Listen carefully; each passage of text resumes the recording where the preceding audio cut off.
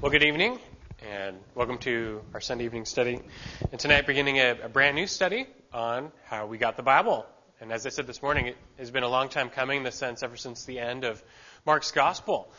Again, to chapter 16, it has that special ending, the longer ending, and then the even longer ending, and how all these questions surrounding it. Does this belong in the Bible? Where did this come from? Why do some Bibles have it, some Bibles don't? And if you remember that discussion or that sermon, gave you a little introduction, like a one-sermon summary of, well, how it got in there and just what happens with manuscripts and texts and so forth.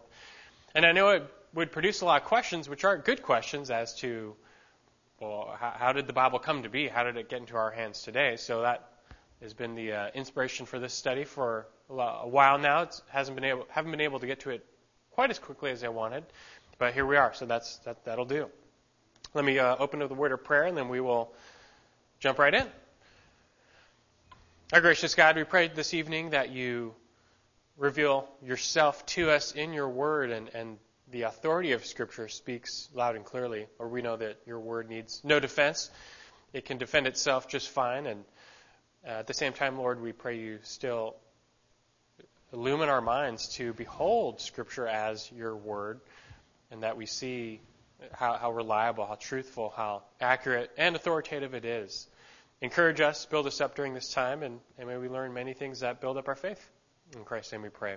Amen.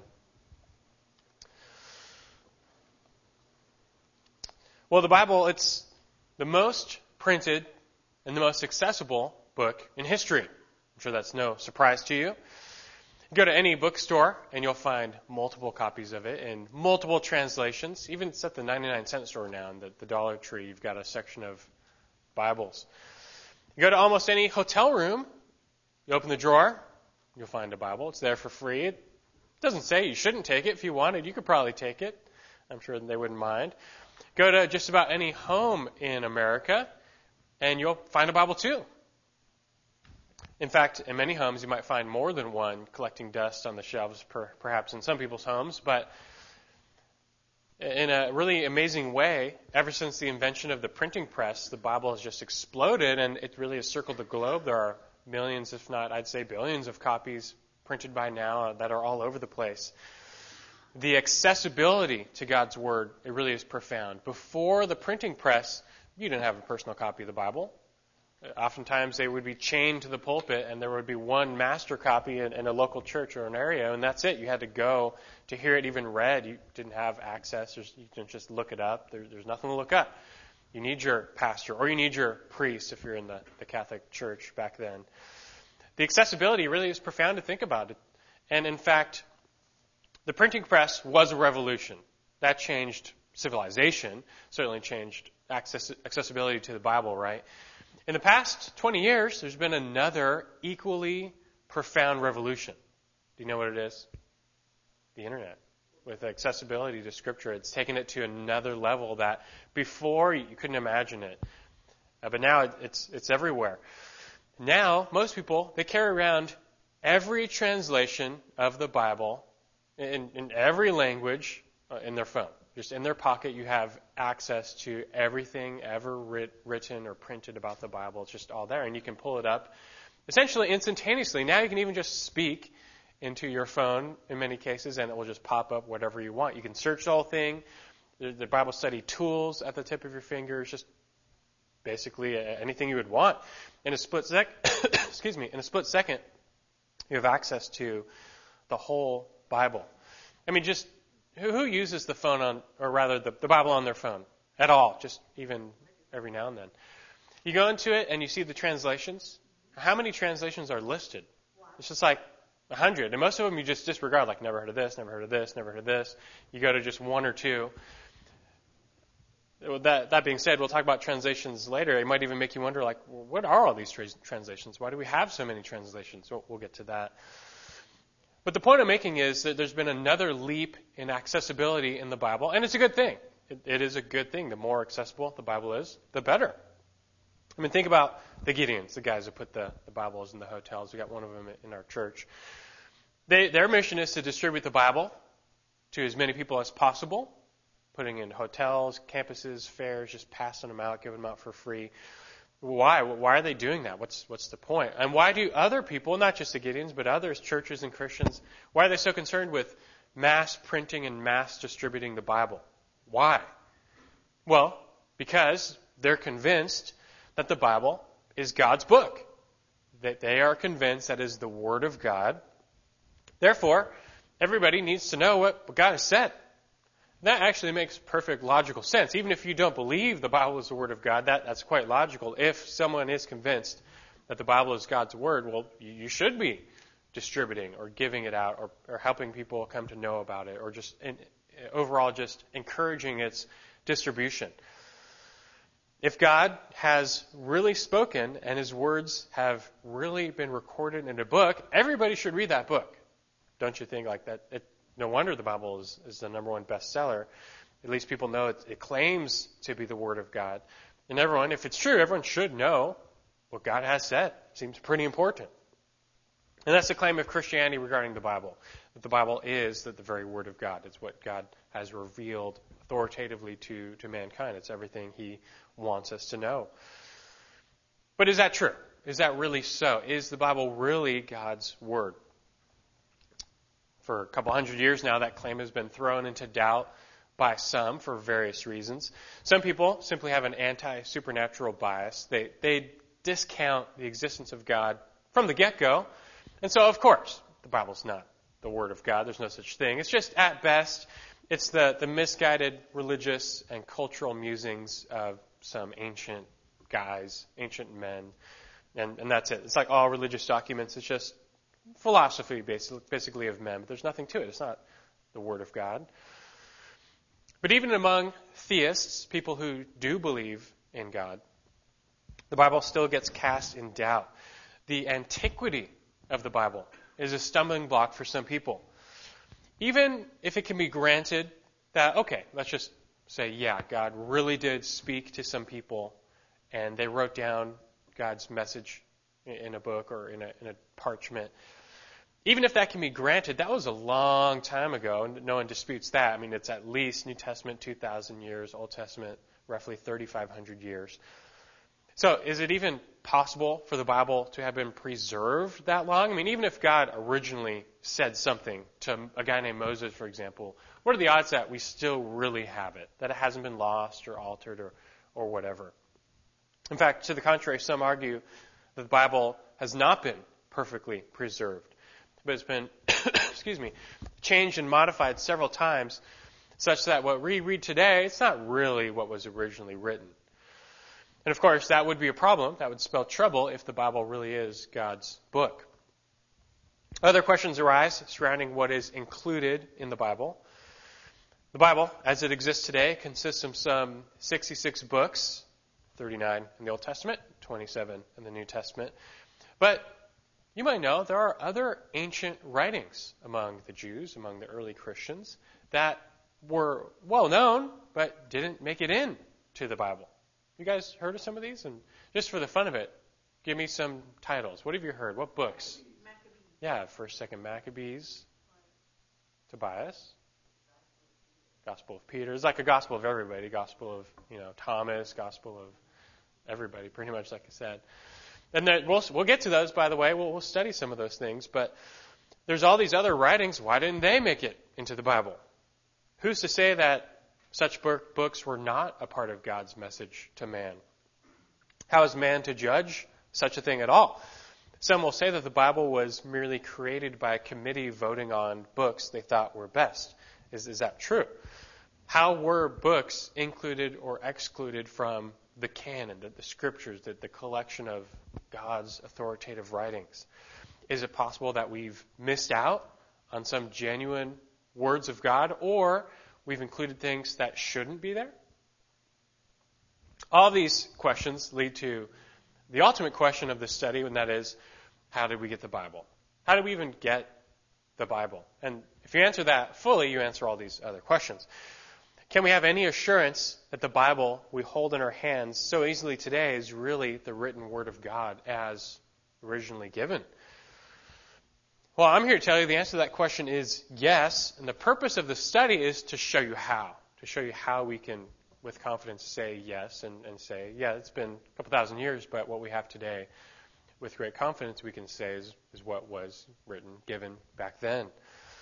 So this is going to be a study here on Sunday nights of, simply put, how we got the Bible. I mean, sounds simple, and it hopefully will be simple, but also I'll take you into some depth as well. You should have confidence and trust in the Bible as the very written Word of God. We would expect that if the Bible really is the Word of God, God would have delivered and preserved His Word. And this is something we can confirm. Of course, there's no stopping men from adulterating the Word. Some have, making their own changes for their own purposes. It's happened throughout history. For example, even today, there's nothing stopping someone from taking a Bible and translating it into the language of some tribal group that's never been contacted before and changing it, like radically even changing it, and then showing up to that tribal group and saying, this is the Word of God. They would have no knowledge. They wouldn't know better. They'd just have to accept it based on that person's word. They wouldn't know that it's been changed. The difference, though, is we do know better. We can trace back how we got the Bible. And although some have changed it over the years, for various reasons, some have either mistakenly or on purpose adulterated the Word, we can trace that back as well.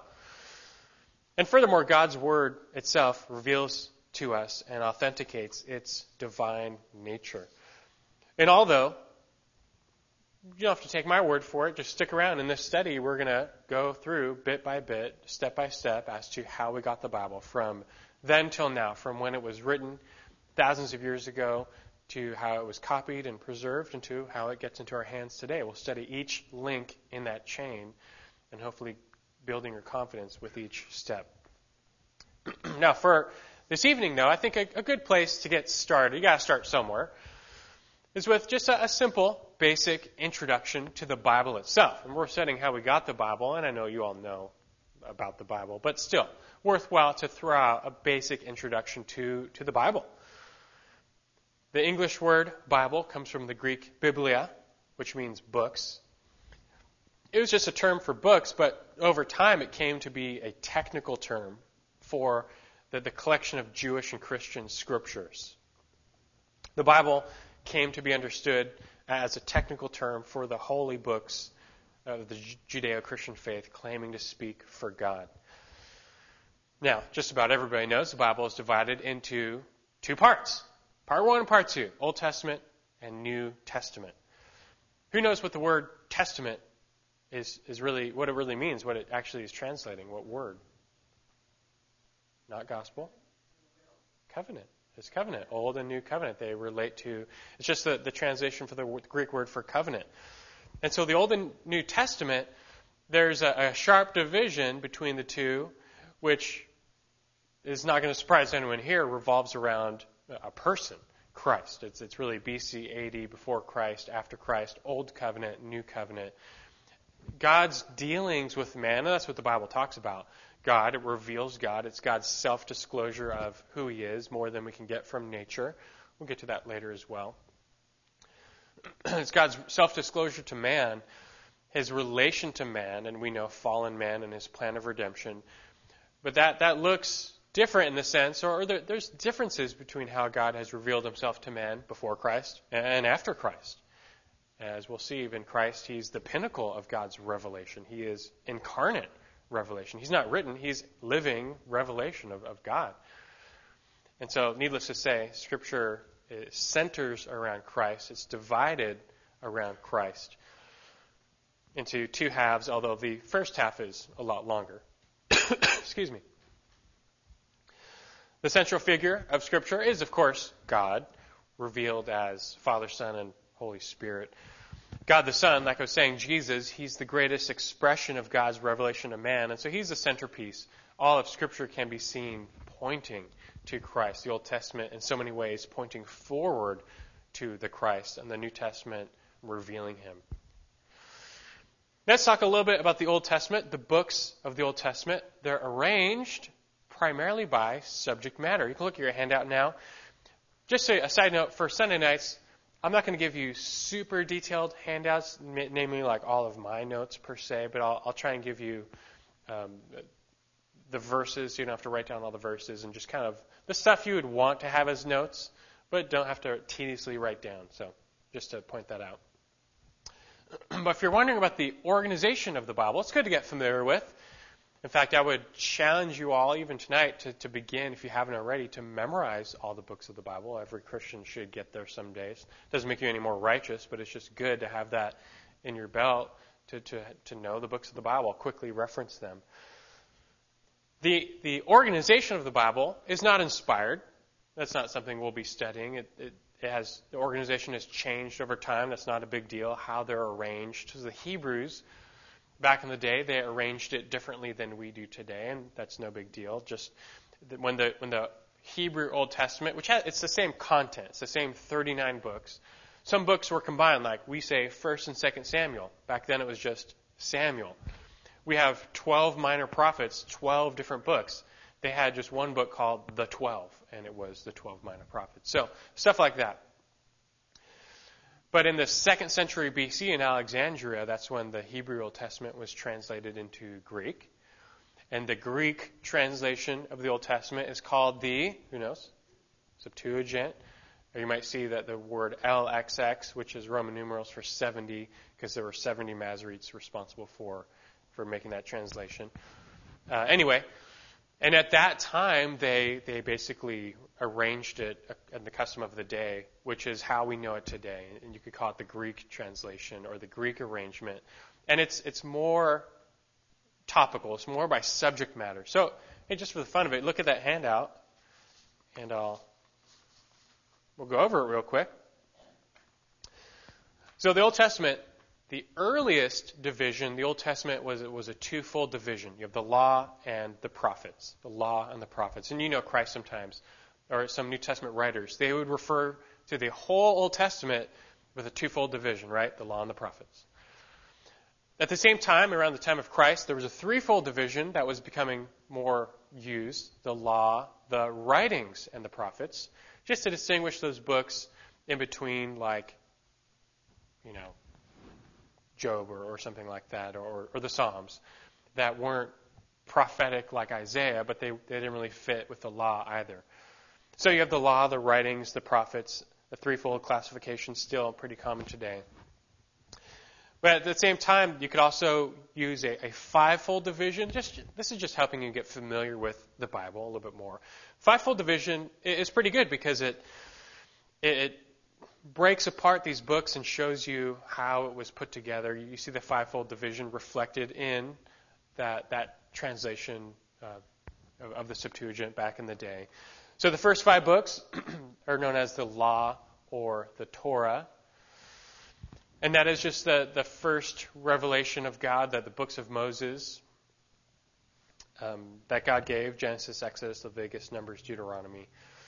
And when Jews, or even in the New Testament, when they speak of the law as a technical term, they're referring to the first 5 books, basically, that this was their law, their Torah, their primary Bible. But they accepted other books. Later, Revelation was added to this canon, this Old Testament canon, which we'll get there. And so, over time, you see these other books added, how they're organized. The next section is, pardon me, I'm almost done with the cough, with my lingering sickness. The next section is really the history books that they are chronological for the most part here, which is nice because you start reading the Bible and you'll get a roughly chronological track. Once you get after Esther, though, then no more chronology, really.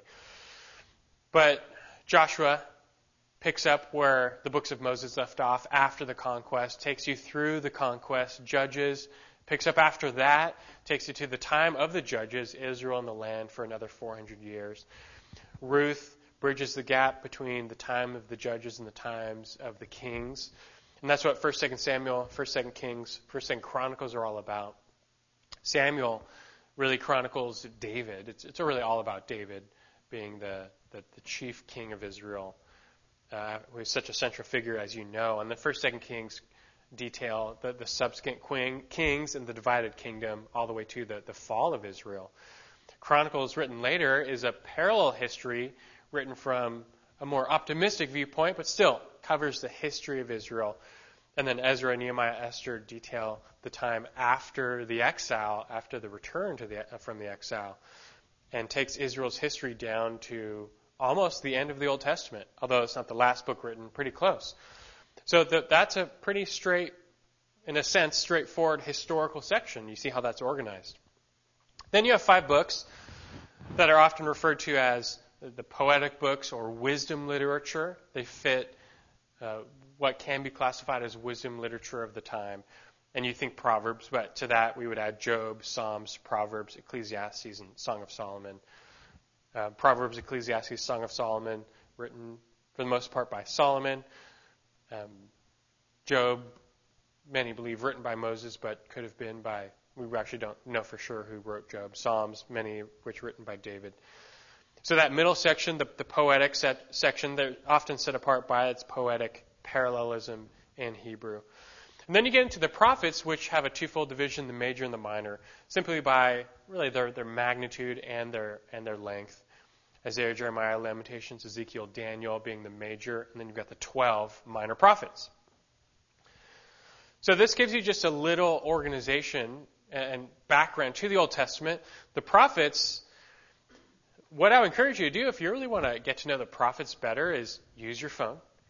Download one of those reading plans, a chronological Old Testament reading plan that even inserts the prophets chronologically. So basically it's like reading through 1st, 2nd Kings, 1st, 2nd Chronicles, and each time you get to the prophets, you read the prophet. So you get what I'm saying? That she kind of inserts the prophetic writings in their actual timeline.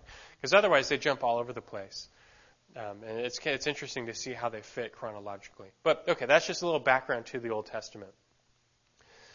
The Old Testament was written almost entirely in Hebrew. A few sections were in Aramaic, which is a very related language.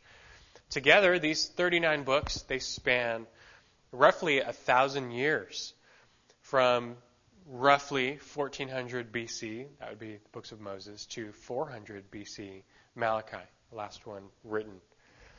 There are about 30 authors coming from all walks of life, prophets, judges, kings, shepherds, and so on. Quite a diverse group. So that's a little bit about the Old Testament. New Testament, if you look at the New Testament now, it is also not arranged chronologically.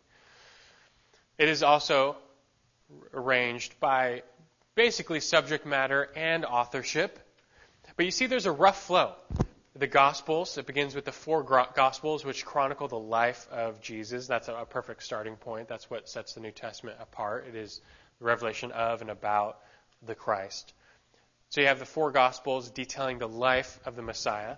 It continues with one history book per se, and that would be Acts, which is the chronicles of the early church after the Messiah. Then you have 13 books after that, the letters to the early church, or 13 of Paul, and then you have the general epistles. The epistles, which is that huge bulk middle section of the New Testament. It's like the instruction manual for the church, and it can be broken up into 2 categories, the Pauline epistles and the general epistles. You know that Paul wrote just a lion's share, 13 of them, depending on whether or not you include Hebrews with Paul. I don't.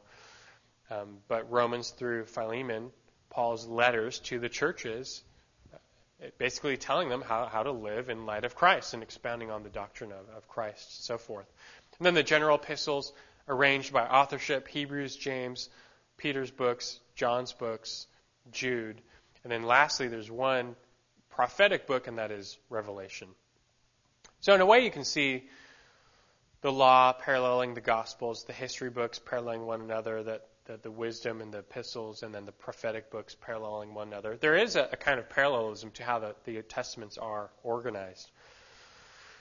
The New Testament was written in Greek, spanning about 50 years, from roughly 40 A.D., James, to about 90 A.D., that would be Revelation. There were 9 authors, similarly coming from various walks of life. You've got a tax collector, you've got a doctor, you've got several fishermen, and so forth. Well, you put the whole Bible together, then you have a pretty substantial composition. It's a compilation book. You have about 40 authors writing 66 books over the span of 1,500 years. And what's so profound is the amazing consistency and fluidity of the Bible. The theology is the same. There's a unity that really cannot be explained apart from divine intervention. I mean, just try and get 40 authors today to write 66 books and paint the same picture of God and the same theology, the same flow, and it won't happen. Make that over 1,500 years, and how much changes over 1,500 years, yet we have such a consistent view of this God. This God doesn't change. His character, his deeds are so consistent. It is remarkable. Every culture around the world conceives of God differently, shaping God into its own image. No two cultures agree, certainly not over 1,500 years. Yet the 66 books of the Bible reflect the same God, same character, same plan, same revelation. It's a profound unity to the Bible among the diversity of its composition. And this is why that in itself has compelled many people to believe the Bible is the Word of God. And I'll tell people, hey, read it for yourself. Right? That's a good way to go about it. You know the claim is there. I want you to read it for yourself. In fact, let's transition now. So that's just a basic introduction to the Bible, just to get you started. Let's talk about the claim. We're not going to get into deep stuff tonight. Tonight's our introduction to the study overall. We'll begin next week getting into the nitty-gritty and just going into the links of the chain. But let's talk about the claim of the Bible. That needs to be covered. Because why are we even doing this? Why are we even studying this? Who cares how you got the Bible? What's the big deal? Why all the fuss? Every year, thousands of books are published. So why aren't we worried about those books? Why all the attention and focus on the Bible? Well, I know it's obvious, but the difference is that the Bible claims to come from God. The Bible claims to speak for God. That's a big deal. Just about every other book doesn't do that, and the few today that do are quickly discounted. Now, there are some other ancient religious texts, as you know, that likewise make that claim to speak for God, to be the revelation of God. So the major world religions all have their historical text. And our intent here is not going to be to study those other claims. That would be a worthwhile study. We'll save that for some other time, doing apologetics. That would be good. But we want to focus on the claims of the Bible, excuse me, which undoubtedly has made the greatest impact on world history. That's not up for debate. I mean, that's just a fact of history. The Bible has impacted and shifted and changed and shaped world history more than any other document, especially any other claiming to speak for God. And so it's fair to ask, at least, why have so many people come to believe the Bible is God's Word? Of course, if the claims are true, that changes everything. It means if the Bible really is God's Word, then it means the Bible is, really by definition, the absolute authority on life. And all people should order their lives around what it says. That just comes by way of God's authority. If God really spoke and it's preserved, then it still carries God's full authority. That changes everything. And throughout the study on how we got the Bible, we'll be examining the claims of the Bible's divine authorship, notably when we get to the inspiration of Scripture. But just for tonight, by way of introduction, I think it would prove beneficial, at least to study some verses, a sampling of the claims of Scripture to be a divine book. I mean, does the Bible even really claim to come from God? If not, we can just stop this study right now and just move on to something else or go home. But of course, it does, in fact, all over the place. At the very least, it's claiming consistently throughout the thing that this is God speaking. It's not just man. Humans are involved, and we'll, of course, get to that as well. But it's coming from God, being channeled through men, but the source is God. This is God's book and God's Word. So let's spend a little time. Get on the other side of your handout some verses. We'll look at a few of these. And just a sampling of the claims of Scripture to be God's Word. Now, off the bat, it should be noted about 3,800 times you have the phrase in the Bible, God said, or thus saith the Lord. So right there, you have 3,800 examples of the Bible claiming to come from God, that God is speaking. That's pretty overwhelming. But how about a few specific passages? 2 important passages we'll study in detail when we get to inspiration. We can read right now, though. Why don't you turn to 2 Timothy chapter 3. A good place to start, 2 Timothy chapter 3.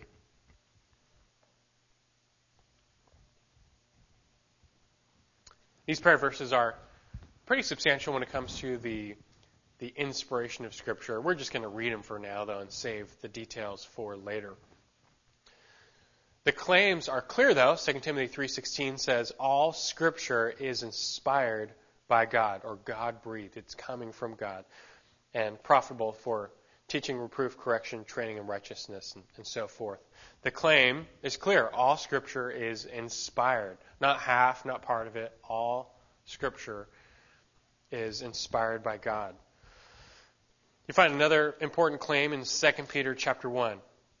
Again, we're going to move fast through these. I'm just really building the simple case of the claims of Scripture itself. 2 Peter 1, 20 and 21, another huge verse where Peter says, but know this, first of all, that no prophecy of Scripture is a matter of one's own interpretation. For no prophecy was ever made by an act of human will, but men, moved by the Holy Spirit, spoke from God. Very substantial verse and into the method of inspiration, how God inspired the Word. How is it God breathed? He used humans, they're involved, but like I said, the source of the river is the mountain, is the rock, it is God Himself. So those are 2 very prominent claims. Let's go back, so it mentions the prophets. And that's really a foundational element of how we got the Bible. What makes these books special? It's that they were written by prophets. Every author of every book of the Bible can be considered a prophet. We'll get into the details of that later, but they were men who claimed to speak from God, who said, thus saith the Lord. Every biblical author fits into the role of prophet or New Testament apostle or prophet, with a slight distinction there with the ministry of Christ. But nonetheless, men claiming to speak with divine authority. And we can trace now to the Old Testament to display that. So let's do that. Go back to Exodus 4. We'll sample. I'll read some of these, and you can read some as well. Exodus 4. You got to start with the law, the Torah, the books of Moses, who was considered a prophet, in fact, their greatest prophet, the greatest mouthpiece for God, spokesman for God. And you know, when Moses was commissioned, God basically said, hey, you're just going to speak my words, basically. I'm calling you to give them my message. Moses was just like the intermediary. It was God's message, God's word to the people. And so would the law be. The law was God's word. Exodus 4:12, God says to him, now then go, and I, even I, will be with your mouth and teach you what you are to say. Many verses like that where Moses, he's like, I don't want to go. I don't know what to say. But God says, no, don't worry, I'll do the talking. And even later, God appoints Aaron to be Moses' mouthpiece, but it doesn't change. God's going to speak through him too. Verse 30 says, Aaron spoke all the words which the Lord had spoken to Moses. Where's it coming from, though? Not coming from Aaron or Moses. It's coming from the Lord. And we find that the whole law is regarded as coming from God. A good place to point out is just the Ten Commandments, the law proper. Exodus 20. Verse 1, they get to Mount Sinai, and God calls Moses up and gives them His word. Chapter 20, verse 1 says, then God spoke all these words, saying. And although Moses writes and records this and repeats this to the people, it's God writing. These are God's words, not Moses' words, but God's words. From the law, this immediately translates to the subsequent books of the Bible. So the law as a unit, even right away into Joshua. the same claim is made, the same understanding is made, even though it's no longer being written by Moses. So the great prophet is dead and gone. But his immediate successor, Joshua, already picks right back up and has the same claim. He's speaking for God. Joshua 3:9, they crossed the Jordan. Joshua said to the sons of Israel, "Come here and hear the words of the Lord your God." And then he goes on to speak to them. But that's a bold claim that's made all over Scripture. But think about it. These men, they're saying, "Hey, come, listen to me." And in hearing me, what are you hearing? The Word of God, the words of God. They're men claiming to speak and then, of course, write the Word of God, which is what 2 Peter said they did, of course, under divine inspiration and guidance by the Holy Spirit. But these claims, at the very least, the claims, they're all over the place. I'll read for some of you now. 2 Samuel 23:2, David says, "The Spirit of the Lord spoke by me, and His word was on my tongue." He said that right before he recorded one of his Psalms in 2 Samuel. The Spirit of the Lord spoke by me. He understood God was speaking by and through him. 2 Kings 17:13 records that Israel fell because they ignored the warnings of God. It says, "Yet the Lord warned Israel and Judah through all his prophets." They were speaking for God, but they were ignored. In fact, you see the references to Isaiah, Jeremiah, Ezekiel. Almost every prophet in the Old Testament, go to any of the major or minor prophets, most of them begin with a claim to be speaking for God. Like Isaiah 1:2. Isaiah says, Listen, O heavens, and hear, O earth, for the Lord speaks. And then he goes on to just say what the Lord is saying. This is God speaking, not Isaiah. A message from God.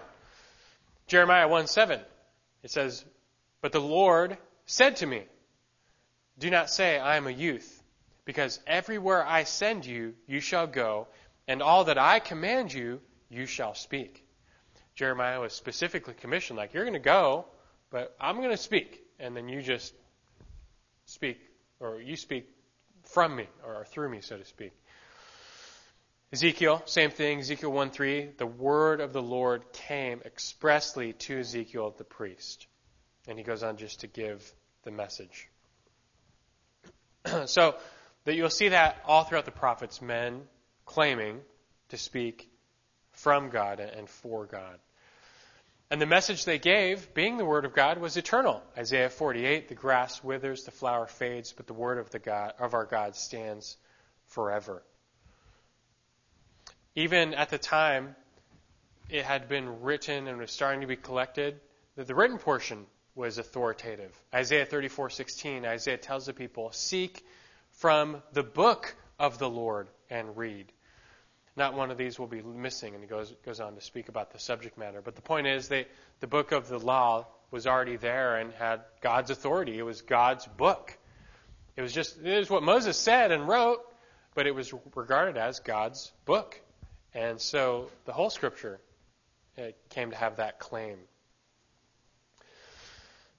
So if all this is true, there are some implications. If this is God's book, it's going to carry some implications. And that even this is attested to in the Old Testament. For example, it's going to be authoritative because if it's coming from God, God doesn't lie.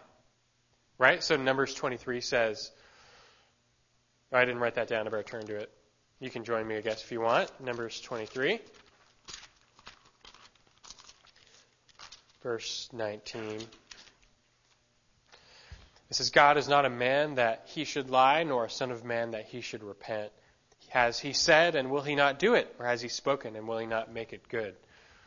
God, being who he is, especially as he reveals himself in this book, is a God who does not change and does not lie, and his word carries his own authority.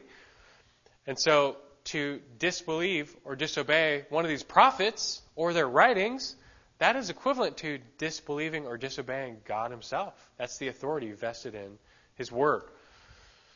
It's so serious that God warns others not to come along and add to it or subtract from it.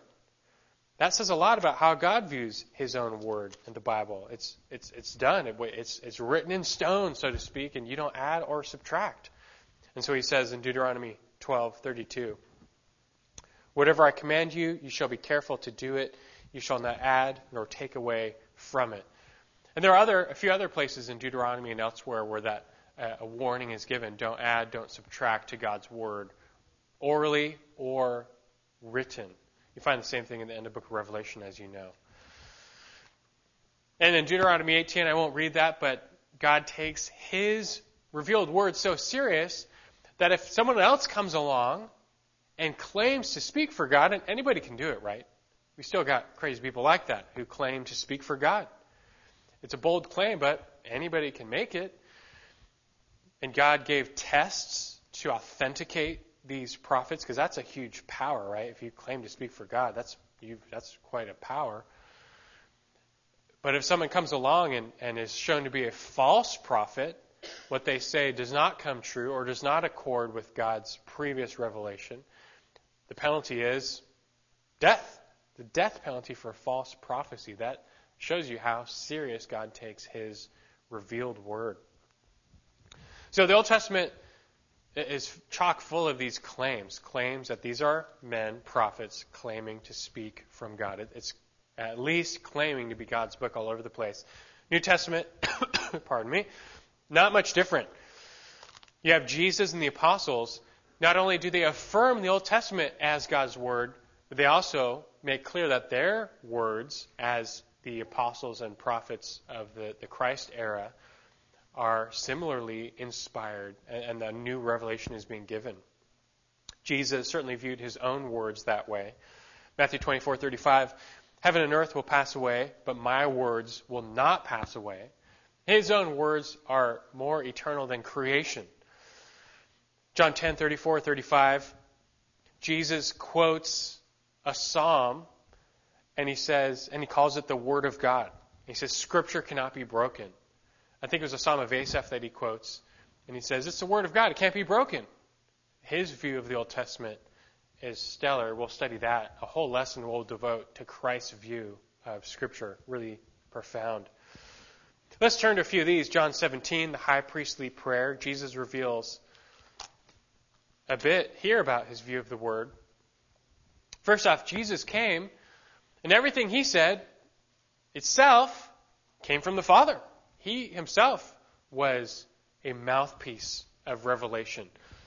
As we'll learn, he actually was incarnate revelation.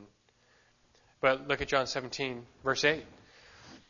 He's praying to the Father, and he says, for the words which you gave me, I have given to them. And they have received them and truly understood that I came forth from you, and they believe that you sent me. Jesus came to speak the words of the Father and do the will of the Father. And he goes on to say in verse 17, sanctify them in the truth. Your word is truth. The word which Christ spoke and which was later written down, word of the Old Testament. Anything God has said is truth. Now, that's what you would expect if God really said it. Christ believed it. That God's word is truth and therefore the authority for our lives. 1 Corinthians 2:13, Paul makes some similar statements. He says, not in verse 12, now we have received not the spirit of the world, but the Spirit who is from God, so that we may know the things freely given to us by God, which things we also speak, not in words taught by human wisdom, but in those taught by the Spirit, combining spiritual thoughts and spiritual words. Paul believed his preaching, his message was from God. He spoke the Word of God, and he actually viewed his own writings as the Word of God. Look at 1 Thessalonians 2:13, where he says this. 1 Thessalonians 2:13, he says, for this reason, we also constantly thank God, that when you received the Word of God, which you heard from us, you accepted it not as the word of men, but for what it really is, the Word of God, which also performs its work in you who believe. We'll even see later how Peter himself spoke of Paul's writings and referred to them as Scripture, understanding that the Scripture was being expanded with the New Testament. And this makes sense. This is what is revealed in Hebrews, a pretty big verse on God's revelation. If you're fast, you can go to Hebrews 1, which is a summary of how God has revealed himself to us. Hebrews 1:1 says, God, after he spoke long ago to the fathers in the prophets in many portions and in many ways, in these last days has spoken to us in his Son, whom he appointed heir of all things. In the Old Testament, God spoke through the prophets. Now he spoke through his Son. Christ himself commissioned his representatives to keep speaking after he was gone. That's the apostles and the prophets. And from that we get the New Testament. So I think that's enough right there. That's, at the very least, you can't dispute. You can't dispute that the Bible claims to be God's Word. It's a substantial claim, though, because this is not just one book written by one person in one snapshot of time, giving you one person's claim of divine authorship. This is, again, 66 books, roughly 40 authors, 1,500 years, with the same claim and this consistency that is so amazing, as we'll see as that study unfolds. At the very least, it's a claim to be reckoned with. Do we accept this claim? Do we reject this claim? Hey, all the world religions, they have their books, Book of Mormon, Quran, the writings of the Hindus. They're mutually exclusive. They can't all be right. They paint a different picture of God, and if God exists, well, they can't all be right. One of them is going to be right. The rest are going to be wrong. So, hey, worthwhile study to study all the scriptures of different religions. But we're going to start, at least, and stick in this study with the Bible. Like I said, the most influential book in world history, that it's changed the world over, undoubtedly. It makes strong claims. It's already unique in its composition. There's nothing like it. Quran, it's all the revelation of God to Muhammad. It's one person, one point in time. There's nothing like this book. And so it's worth wrestling with these claims. Is it true? Did it really come from God? And that's what we're going to be studying from start to finish, from the Bible given to passed down to printed and translated and put in our hands today. Can we know it came from God? And even though it's been translated, can we still have confidence that it's God's Word, that it has that same authority for our lives? And so I'll finish just summarizing the aim of this study, just giving you a rounded out introduction. I want to mention, as we go through, this study, it's not designed to convince the unbeliever of the Bible as God's Word per se. Now, God can use a study like this to do that, to convince the unbeliever, like, wow, it's pretty amazing when you study it all. But that's not our intention, that's not our design, because faith, it's not based on evidences. You can't convince or argue someone into the faith. Saving faith comes as the Spirit of God brings the gospel of Christ to bear on a person's life, and God opens their eyes to believe. That's how God changes people. And when God gets a hold of someone, they're going to believe the Bible comes from God. They're going to see the fingerprints of God all over Scripture. And the Scriptures will open up to them in an amazing way. Many of you have shared testimonies that maybe you grew up in the church, but you weren't really saved. You read the Bible. It didn't make any sense. It's like, I don't get this. It's just, I'm supposed to read it, but it's just an old book and it's nothing. But then you came to a genuine salvation. You came to truly understand God and the gospel, and you believed. And many have testified the Bible is just, wow, it opens up. It totally makes sense. It speaks to me. It all fits together. I get it now, and it's just a whole different ballgame. And rightly so, because the Spirit of God must work to lift the veil from blinded eyes and to reveal God and His Word for what it is. So we hold that truth, and although, like I said, God can work through evidences as a means to bring someone to a point of believing in the gospel. That's not our intention here. So this is not primarily a study in apologetics as if we're trying to convince the unbeliever. Instead, the goal of this study is more oriented toward equipping and encouraging believers, people who already believe. This is the greater value of studying evidences for the faith as well as historical proofs. And so we're going to look at evidence for the Bible, historical proofs. And I see the greater benefit of evidences, which is a valid study. I think the greater benefit is not per se to be used in apologetics, although you can. I think the greater benefit is just to encourage believers. Because you can have doubts.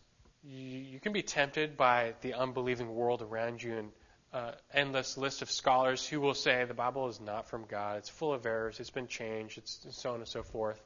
Go down the list. And especially for a young believer who doesn't know much, that can shake their faith. And look, if this is the foundation, right? This is obviously the foundation of the Christian faith. If this is wrong, it's over. Forget about it. I don't want to waste my time with just some fairy tale.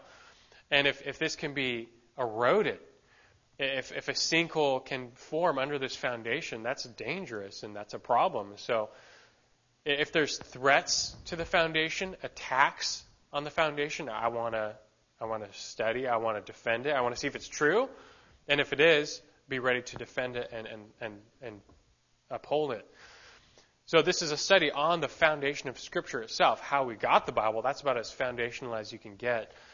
But like I said, the aim is to encourage you and equip you that you can rest assured in your confidence of Scripture and make a defense if need be. And, hey, some people are really into evidences. It still can be used where you can use it as a testimony of, at the very least, hey, the Bible is profound in its testimony. Fingerprints of God are all over this thing.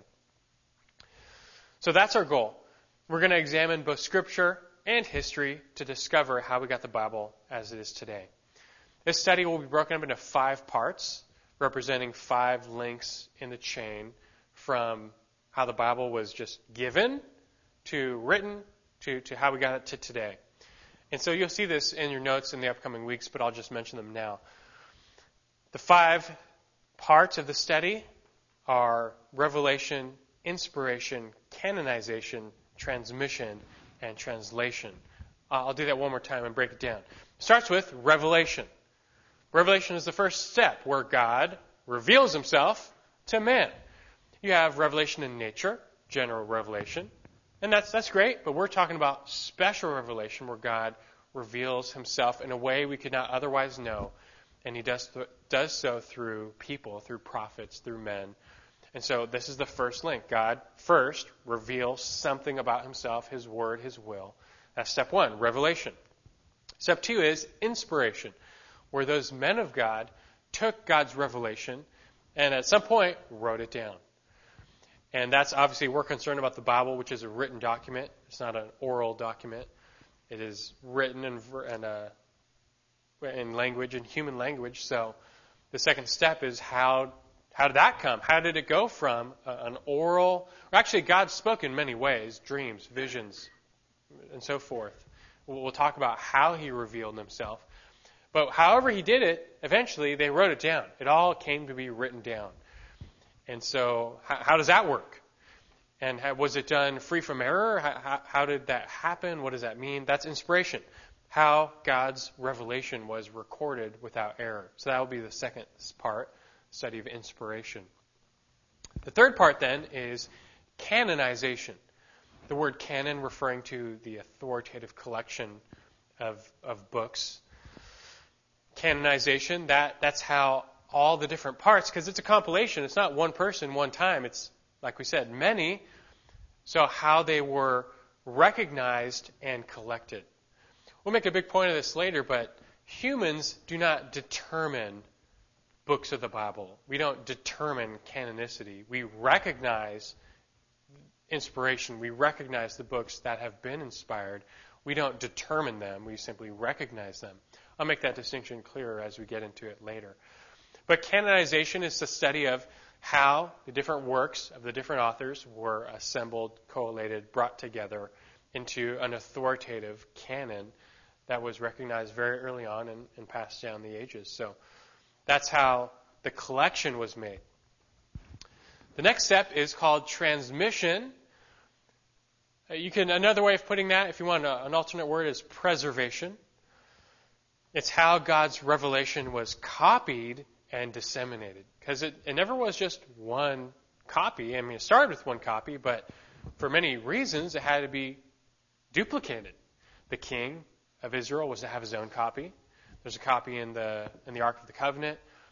It was copied for priests later on and disseminated, and that's all good. Of course, anytime you copy it, there is a potential for error. And so transmission, for a lot of you, that's probably what you want to get to. That's really what has all the questions you want answered, like about the manuscripts. You know, the end of Mark, remember that sermon from the end of Mark? That was like a summary of transmission, how the Bible was copied and preserved and disseminated, and how we can study what we have to get back to the original Bible. Because, yes, copies of a copy of a copy, like that game of telephone, errors can creep in, but we can trace them back with amazing accuracy. That will get technical. That might challenge some of you, but I'll try and really break it down to help you see how the Bible was preserved from then till now and to antiquity. And the last step, of course, is translation. Because, hey, it's all good that the Bible was disseminated in Hebrew and Greek. It's really great for the ancient world, but we don't speak Hebrew and Greek that much anymore. And so how it was translated into many other languages and even into English, and what the whole process of translation means for the Bible. In short, any copy or any translation, to the degree that it's faithful to the original, it is the Word of God. Pardon me. And so I can say with great confidence that the English translation we use today is God's Word. It is a faithful translation of the original.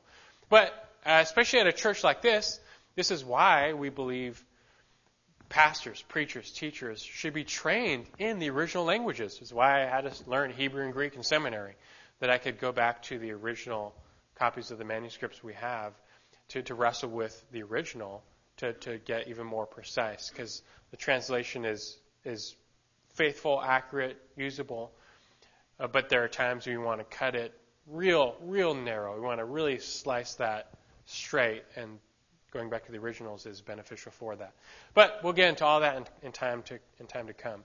Revelation, inspiration, canonization, transmission, and translation. You put those together and you have the Bible from when it was originally given, all 3,500 years later, into our hands today. And so by studying each links in this chain, you'll see how each one is strong, and you put them all together and we have a strong case or witness to how we got the Bible, and that is reliable to how it was originally given. And all this, like I said, to encourage believers and edify believers in their own confidence in the Bible that they hold in their hands. That you can take your English translation with great confidence and read it as the Word of God, the authority for your life, to know God, to find God, to serve God from the Bible you hold in your hands. So that's where we will be going starting next week. Next week we'll get back, we'll begin into Revelation. Each of these 5 sections will take several weeks. You know how I do it, right? I'm not too short-winded about anything. But each of these will take several weeks, and we'll just go one by one. So we'll come back next week and get right into Revelation. Should be good. Any questions? Okay, very good. We'll get this introduction in the book, so I'll pray, we'll close our time out, and we'll really get into it starting next week. Now, let me pray. Our God in heaven, we are very grateful for our time. Your word is truth. We confess along with our Lord. Your word is truth. And we pray you sanctify us in your truth. It really needs no convicting, Lord, or convincing rather, once you shone the light of the gospel on our hearts and opened our eyes to understand the gospel. The Bible spoke to us. This internal testimony of the Holy Spirit made clear this is your word. At the same time, Lord, there are not a few who would seek to poke holes in the Bible as your word. And so it's worthwhile for us to be encouraged, to be edified, to study where it came from, how it came to be, how we got it. And through this study, Lord, in the weeks to come, I pray you do encourage us. You do build us up, that we can come to you with great confidence and open the pages of the Bible in our hands to know you and to serve you. Without it, we lose everything. With it, we have everything. So give us a great time of learning in this study. In Christ's name we pray. Amen.